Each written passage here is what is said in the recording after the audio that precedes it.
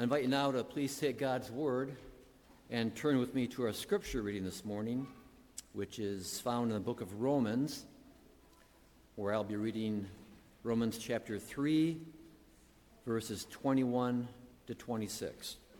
Once again, Romans chapter 3, beginning at verse 21. But now, apart from the law, the righteousness of God has been made known, to which the law and the prophets testify.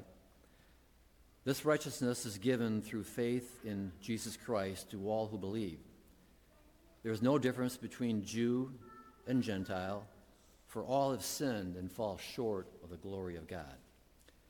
And all are justified freely by his grace through the redemption that came by Christ Jesus.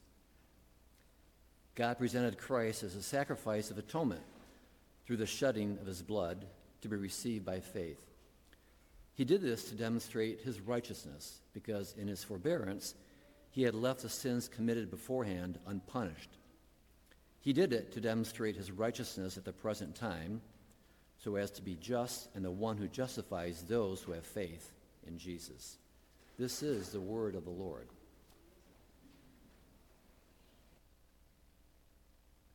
Well, I should probably apologize in advance because I'm about to make you angry.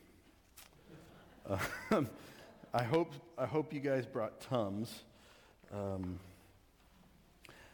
have this sneaky suspicion I can make you angry with just one picture.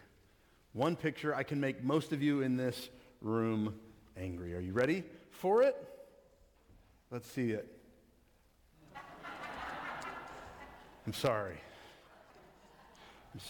Does anybody remember this moment in history?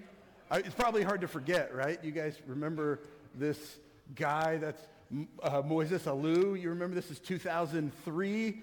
Does anybody remember the name of that poor guy? Bartman. Steve Bartman was is his name. He's still alive. Amazingly, he probably wishes he wasn't some days, but Steve Bartman is his name. Just in case you need a refresher, here's a close-up of the poor guy after he realizes what just happened, and he had no idea. And it was, anyway, we'll get to that. But this poor guy was in the divisional series and a really important game, right, for the Chicago Cubs. He's sitting over past the third baseline and foul ball goes up, and everybody's looking up, and they don't realize where they are. They don't realize that Alou is coming in to make a play, and he just, like any of us would probably do, go, oh, there it is. And his hands there hit the glove of Alou. He can't catch the ball, and an entire city loses its ever-loving, absolute mind. It was so bad that this guy had all kinds of things thrown at him, and the security realized, we've got to get this guy out of here. You probably remember this, right? They had to get an escort. And people are giving him heck. And they put him in a jail cell under Wrigley Field to hold him until everybody left so they could get the guy out safely. And he had to go into hiding. There was talk that he had moved, and he never did. He actually bravely stayed in Chicago and endured all of it. And he was one of the biggest Cubs fans in the world, and he was just heartbroken. You probably remember his apology and all of that stuff. And this guy became the scapegoat for a whole series, and just people blamed him for decades. And you remember in 2016 when the Cubs did finally win the World Series, they actually got a ring for Steve Bartman. So he didn't go out into public to receive it because he was just afraid of all the lashing out. Still, this poor guy has had quite the life. But the Cubs said, hey, we just want to make amends and just let bygones be bygones. Here's your World Series ring. So Steve Bartman has a Cubs ring. So I hope I didn't make you too angry with this. If we had talked about the Rangers, there's some moments that could do the same thing for me. We don't talk about them still in our house. So, but we all have our issues. We all have our hot buttons that can just fly all over us and make us angry in just a moment. And I would just say, the anger at Steve Bartman was really unfair, right? Because he didn't make the throwing errors and the drop fielding error. There was a lot of things he did not do that the Cubs did on their own. But, right, there are legitimate things that make us angry. And so this morning, we're going to see God get angry. And this probably goes without saying, but God's anger is not about foul balls or trivial things like that. God has what we call righteous anger. And this morning we are going through the book of Amos. And it's a book that many would say is one of God's angriest, for sure. So what makes God angry? And then how does God deal with his anger? That's what we're going to look at this morning. How does God deal with his anger? What makes God angry? So let's pray together as we begin our time. Father, would you teach us truth from your word? Let it not be man's wisdom this morning, but yours. God, use this time in Christ's name. Amen. So we have begun a series on the minor prophets of the Old Testament. We're going to look at all 12 of the Old Testament minor prophets this summer. And I have been kind of saying, look, these 12 books are in the Bible. God wants us to know them. There's a reason they're in the Bible. And so we should be learning from them. And that can be a little bit trickier than some of the more obvious books. But these books definitely tell us about the nature of God. They tell us about his plan for humanity and ultimately his plan for redemption. And I knew this would be a challenging series for me to figure out how to preach it and for you to hear it, because they can be difficult to work through. They're written a long time ago, a really long time ago, and they were written about different cultures. They were written about some nations and some religions that just don't exist anymore. And our book for this morning is no different. Amos is a difficult book because it has such a tone of judgment and indictment on, well, everybody, basically, just so many people. We think that Amos was written around 760 BC. This is one of the kind of early minor prophets. He was writing to the northern kingdom of Assyria. And so if you got one of these last week, I would just say hold on to it because all the different prophets are on it. The timeline's there. We'll try to have it up there just to give you a little bit of visual context. Amos, you can kind of see, he's at the very, very beginning of that group. And he is talking to the northern kingdom. I think maybe there's the map. I don't know if you remember the map. There was Israel, and then they split into two kingdoms. The northern kingdom, the blue one, is Israel. The yellow one is the southern kingdom of Judah. Israel's always bad. Judah's most of the time bad. So, but he is talking to the blue country in the whole book. And so we'll kind of see that as he goes. But remember, they were always in disobedience. They tolerated other gods. They put up new places of worship that they weren't supposed to. They refused to come to the temple in Jerusalem, which is where they were supposed to worship. So this is written pre-exile. Remember that time frame that we've talked about, pre-exile, before they were defeated. And Israel was defeated in 722 BC. So we think this is 760-ish. And the Assyrians are the bad guys that are coming to get them. Amos is really an interesting character. He was different from most of the other prophets in that this was not his full-time gig. Like, his resume didn't say, prophet to the nations. We find out in the beginning of the book that he is actually from the southern tribe. He's from Judah, which of course doesn't help him being received by Israel, right? You're from Judah, they don't like him to begin with. So, but he tells us that he's a shepherd by trade and a grower of sycamore figs.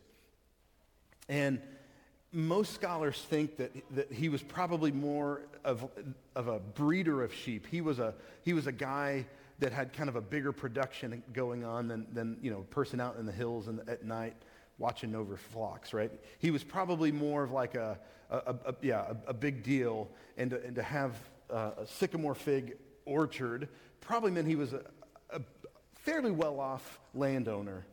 So he was a successful guy. We would say he's probably upper class, upper middle class, doing that job. But somehow, God calls Amos to leave Judah and go to his cousins up in the north and tell them what they were doing wrong. Not a job any of us would sign up for. And he faced tons of hardships. This was a difficult task for him. And Israel's leaders, their religious leaders up in the north, yelled at him over and over, hey, go mind your own business. Get out of here. Why don't you go back to where you're from? Leave us alone, all that stuff. And last week we said that the prophets normally had 3 messages. And the first is, hey, you broke your part of the covenant with God that you were supposed to keep. And then the second would be, God is angry and is going to judge you. And then the third is, God is going to restore you. There's some hope here. Amos spends a ton of time on the first 2 and only 5 verses on the last part, that hope thing. So his big idea is that judgment is coming. I mean, if you want to know what Amos is about, it's that judgment is coming. God has had enough of Israel. He's had enough of their sins, and he's going to destroy them. But then he promises that he's going to allow a remnant to survive and that they would be restored. And so let me just kind of give you a quick overview, and then we're going to kind of focus on what I would call the big idea of Amos. So we've got 9 chapters, and we're going to just do that as quickly as we can. So Amos begins his book by just telling the people that the Lord is a lion waiting to pounce. And we'll see this in the prophets a lot, this kind of visualization of God as a lion ready to pounce. And it says that he is roaring to show his power and coming judgment. He's not even hiding. He's telling you it's coming with his roar. And Amos starts his message by condemning 6 neighboring nations that are doomed. And you can almost imagine him going to Assyria and standing among the king and the people of Israel and saying, hey, let me tell you about the judgment that's coming on these 6 nations. And they're like, yeah, this is a great message so far. Yeah, go get those guys, right? Just make sure judgment comes extra hard on them, right? These foreign nations. But by the end of the first chapter, Amos quickly changes and he tells Israel and Judah that they will be treated and judged fairly, equally, just like these other 6 nations. He says, look, I'm going to judge you just the same because your sins are the same. Your sins are equal to these foreign nations who don't even know me. And so why should you not be judged in the same way? He says in verse 6 of chapter 2, thus says the Lord, for 3 transgressions of Israel and for 4, I will not revoke the punishment. And listen to what he says. Because they sell the righteous for silver and the needy for a pair of sandals. They sell the needy for a pair of sandals. Those who trample the head of the poor into the dust of the earth and turn aside the way of the afflicted. A man and his father go into the same woman so that my holy name is profaned. They lay themselves down beside every altar on garments taken in pledge. And in the house of their God, they drink the wine of those who have been fined. So big idea is they were not treating the Lord as holy. They were not treating the Lord as holy, and they were mistreating the poor. They were mistreating the poor. In modern terms, we would say there is some human trafficking going on in Israel at this time. The indictments are going to continue. He's just going to go on and on and on. Seemingly endlessly, if you've ever read the book of Amos, they just go on. And the promises of punishment are just going to continue. And so I want you to just I want you to be able at the end of this remember some things about each of the books. So a few noteworthy things that I think are worthwhile. Maybe they're just kind of side notes, but I think worthwhile. God uses humor and sarcasm and irony and all of the kind of, metaphorical language you can think of as he talks to Israel. He wants to be very clear about who they are, what they have done, and then what is coming. Chapter 3, verse 12, he says, thus says the Lord. And you can see the justice and the humor at the same time in something like this. As the shepherd rescues from the mouth of the lion 2 legs or a piece of an ear, so shall the people of Israel who dwell in Samaria be rescued. Get a mental image of that picture, right? The most notable line is in chapter 4. And hopefully you can deal with the humor. It's not mine, it's his. So the beginning of chapter 4 says, "Hear this word, you cows of Bashan, who are on the mountain of Samaria, who oppress the poor, who crush the needy, and who say to your husbands, 'Bring us a drink.'" So he's talking to women as the cows of Bashan. Okay? And it says, the Lord has sworn by his holiness that, behold, the days are coming upon you when they shall take you away with hooks, even the last of you with fish hooks. And so this doesn't need a whole lot of explanation, but let me just give you a little bit of help. I'll just tell you that the hills of Bashan were like the richest places for grazing in the whole land. So he is calling the women well-fed cows, okay? That's what the Lord is doing to these women. And, the imagery of them is laying on a couch, doing absolutely nothing and saying, "Hey, husband, get me another drink." That's the imagery that God is giving out here. Living in plenty and excess off the backs of their mistreated servants. And we do know that the prophecy of this being carried away by hooks actually does take place because when the Assyrians take them away, we know that they chained them through their lips and their ears so that they wouldn't run off. They were chained in big lines, just dragged away with hooks. It's happened. So I can guess what you're thinking, right? We got 9 chapters of this. Yes, you do have 9 chapters of this. And this is why, just as an aside, this is why we avoid books like Amos, because they're really hard to just sit and read. And here's what we need to say, and something that is really hard for us to talk about, and that is, especially in today's society, there is such a thing as sin. There is such a thing as doing the wrong thing. People are bad, and people do bad things. God takes sin very seriously. He will judge people, all people, according to his law. Chapter 7 tells us about God coming and bringing a plumb line. And if you guys are into, construction at all, you know what a plumb line is. And he would bring it. It's just a weight on a string, and you know what straight is by just letting that string hang. And it says that he will bring his plumb line to the wall of Israel, meaning he will measure it. And anything that is crooked according to his plumb line will be torn down. If you think that God doesn't care about sin anymore, you were mistaken. And we've talked about anger, and I promised that we would see what makes God angry. And so I want to kind of focus in on what I would say. When you think about Amos, this is the passage I really, you'll always remember the cows of Bashan, by the way. You're welcome.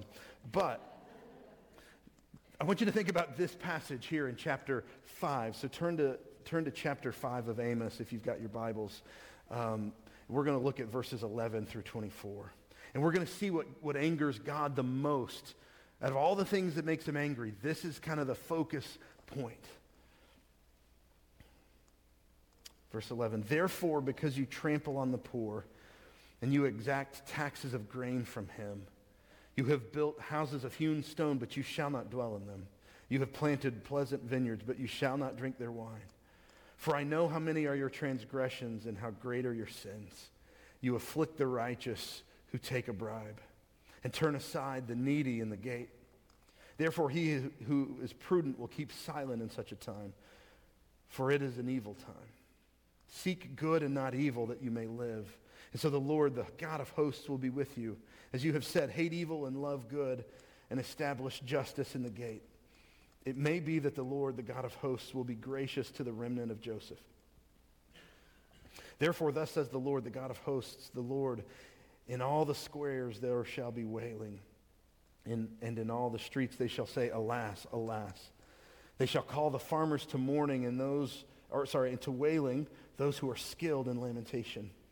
And in all vineyards there shall be wailing. For I will pass through your midst, says the Lord. Verse 18. Woe to you who desire the day of the Lord. Meaning, if you say you want justice, Be careful what you ask for, because it's coming. Woe to you who desire the day of the Lord. Why would you have the day of the Lord? It is darkness and not light. As if a man fled from a lion and a bear met him. Which, by the way, here's a little more kind of sarcastic humor. You can run away from the lion into the arms of a bear. Or who went into the house and leaned his hand against the wall and a serpent bit him, thinking you ran into your house for safety. And there's a snake. Is not the day of the Lord darkness and not light, and gloom with no brightness in it? I despise your feasts. That's as emphatic as he can say it. I hate your feasts. I take no delight in your solemn assemblies. Even though you offer me your burnt offerings and grain offerings, I will not accept them. And the peace offerings of your fattened animals, I will not look upon them. Take away from me the noise of your songs. To the melody of your harps, I will not listen. But let justice roll down like waters and righteousness like an ever-flowing stream. This is the heart of God talking to his people. This is the stuff that makes him the most angry. God is telling Israel, I am so tired of your worship while you treat me and others with injustice. Don't come in here and sing songs of praise while you treat other people like garbage. While you sell them into slavery, don't come in here and praise me with those lips. I don't want to hear it.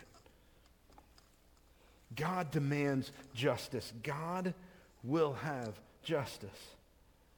If you treat your neighbor poorly, your songs, your prayers are worthless. If you are mistreating the poor, you need to know that God is angry.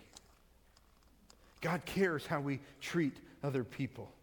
He always has, and he always will. That is a message of who he is. Remember what Jesus said was the distinguishing mark of his people.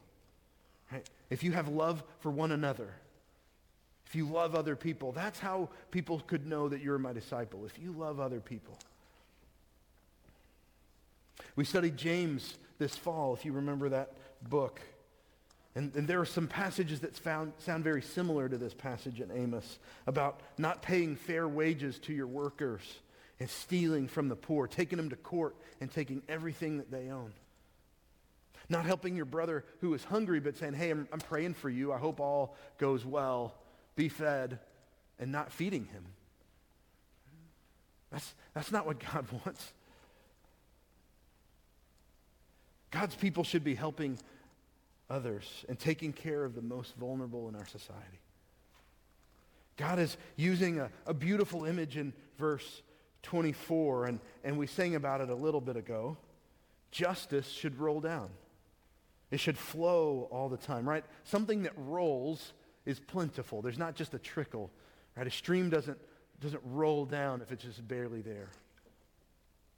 The imagery for Israel was supposed to be this desert landscape that you guys aren't familiar with, but us in Texas are, right? This desert landscape where there's no water and there's this justice flowing down like a river in the middle of the desert.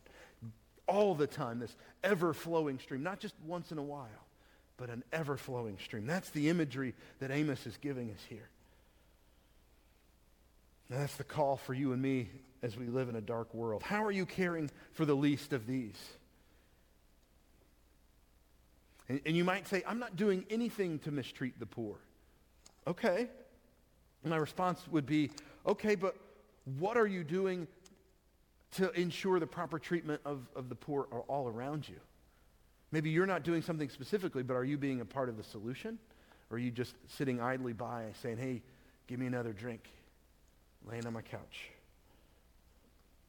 What are you doing to be a part of bringing justice? And by this point, I hope you're ready for the next section. Going, is it ever going to come? And the readers of Amos were thinking the same thing. Is it ever going to come? God demands justice. But how can there ever be justice? How can we bring forth justice when you and I and everyone around us is full of sin and idolatry? We're full of the opposite, right? We're full of injustice. How can we let justice flow down as sinners? Judgment is inevitable on all of this. The great scholar James Boyce once said that if judgment is inevitable, if judgment is coming, he says this, the only logical thing is to flee to the place where it has already been poured out, and that is the cross of Calvary. Where has God's justice already been poured out? At the cross of Calvary. That's where his justice has been poured out. Only there may a guilty sinner find shelter. Remember, we just read a minute ago, Romans 3, and God's justice was satisfied. He demands justice, and it says that it was satisfied by the payment of Jesus and his sacrifice. The lion that we see in Amos roared, and the lamb took away the sins of the world. You and I were like Israel and all these other nations of Amos, doomed. But in those last 5 verses of Amos 9, there's this promise that God will eventually collect his people from among the nations. All the nations is the promise. And in Acts chapter 15, the apostles recognize that Amos 9 has happened because of Jesus. There's this recognition of the disciples, of the apostles, that there is now freedom, that the justice has come, and that God is now collecting his people from the nations. Justice can truly roll down now because of the Messiah. On behalf of you and me, God brought justice to our immeasurable debt. He brought immeasurable grace. And because believers have been freed, God sees justice when he sees us. You and I are called to be ambassadors of Christ's justice here on earth because it's been applied to us as well. I'm going to steal a quote that Mike, our very own Mike, shared with me the other day. He said, "The law convinces you to believe in sin." The law, we just see it here in Amos. The law convinces you to believe in sin. The gospel calls you to believe in forgiveness. Amos preached the law, and he hinted a little bit there at the gospel. And Jesus brought the gospel so that you and I can know forgiveness. And with forgiveness, we can be the people of God who share love and forgiveness and mercy with the world that desperately needs it, so that justice can roll down. Let's pray. Father, thank you that you knew we could not be justified on our own. There would be no justice from us. There would be no righteousness. So you sent your Son. And because of his sinless, perfect life, because he paid the price for us, there was justice at the cross of Calvary.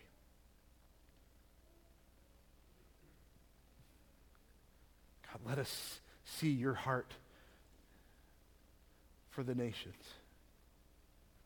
And you have told us that you will call people from all nations to you, your people.